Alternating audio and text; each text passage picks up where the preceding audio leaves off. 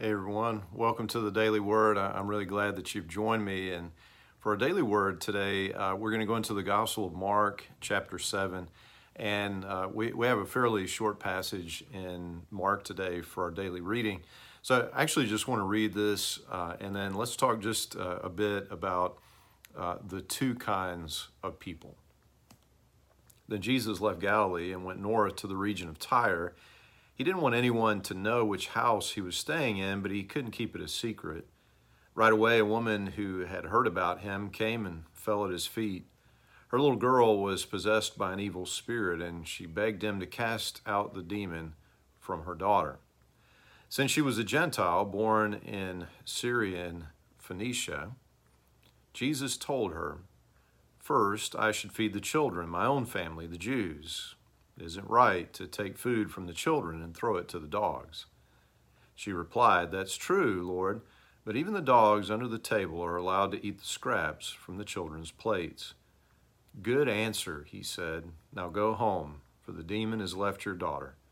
And when she arrived home, she found her little girl lying quietly in bed, and the demon was gone.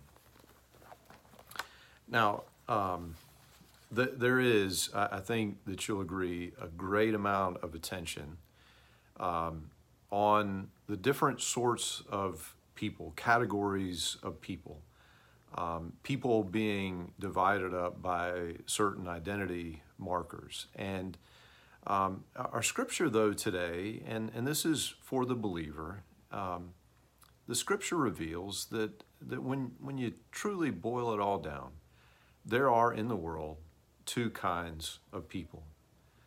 So let's look at this now, because this person is in a different category. She's a Syrophoenician. She is a Gentile. She's in a different category from Jesus. She's not a Jew. And and Jesus' response to her is surprising. Maybe some would say shocking.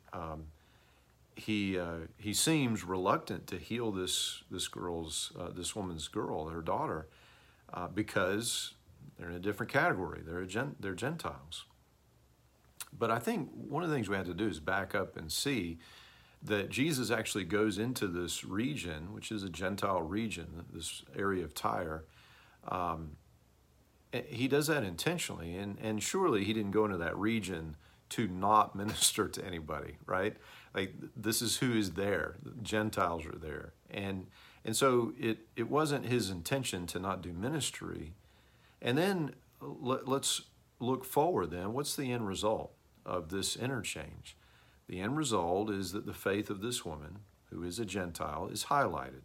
As a matter of fact, it's really contrasted. If you are reading through this section of Scripture, it's contrasted with the lack of faith from the Jewish leaders, the religious leaders. It's very similar to the faith of the centurion who asked Jesus to heal his servant. And Jesus is amazed by his faith. You find that recorded in Luke 7 and Matthew 8. And it reveals the truth that at the end of the day, to the Lord, and therefore it seems to me for believers, there are two kinds of people. There are the lost and there are the found. That this is not about race, nationality, gender, that it truly is about those who have received Jesus, who have put their faith in him, and those who have not. In Ephesians 2:14, we read that Christ has torn down the dividing wall. There used to be these walls with these folks who are in Christ, and clearly the Lord says through Paul here, those walls are not up anymore. Christ has leveled them all.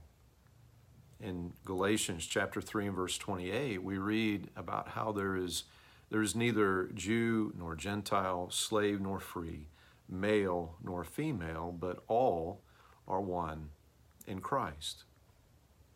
But here's the thing. Even though we see this division, we see it very differently than the world sees divisions. As the world sees divisions and categories, and I'm this and you're that and so on, we actually see at least one who is not a part of our group. It's a them, right? And at worst, we see an enemy, a less than, someone that we are against. But when we understand the distinction between the lost and the found, we are those who are in Christ. As we look at those who are lost, we don't look down on them. We don't look at them with pride or arrogance as though we're somehow better. We are, as it's been said before, we are like one beggar telling another beggar where to find food.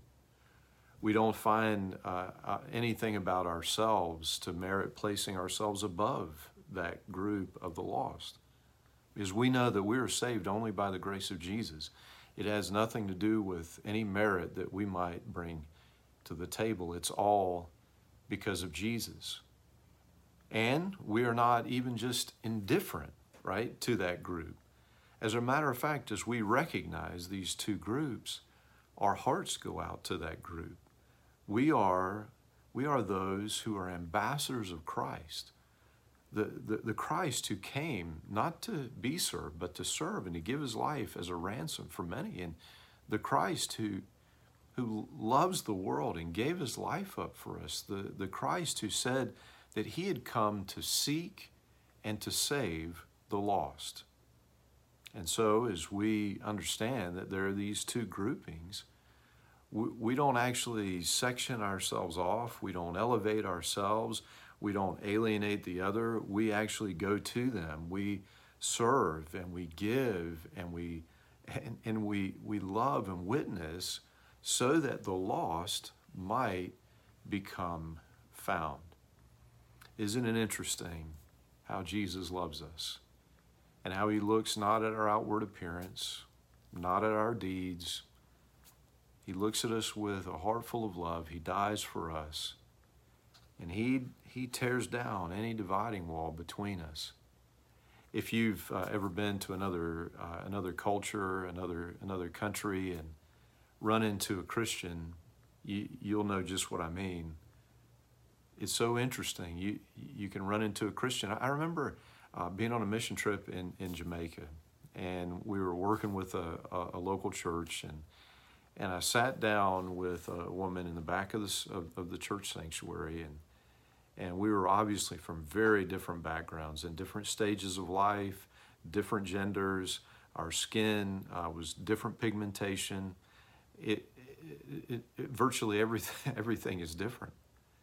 And yet, as we sat down there, we started talking about Scripture. We started talking about the grace of Jesus Christ and how we love him and what his presence means in our lives. And all of a sudden, we were friends. We were one. There was no dividing wall between us. God is so good, and he loves us all so much. And so, friends, as we think about categories, let's think about the lost and give ourselves over to the Lord that he might use us so that the lost might become found. And may it be so in Jesus' name. Amen.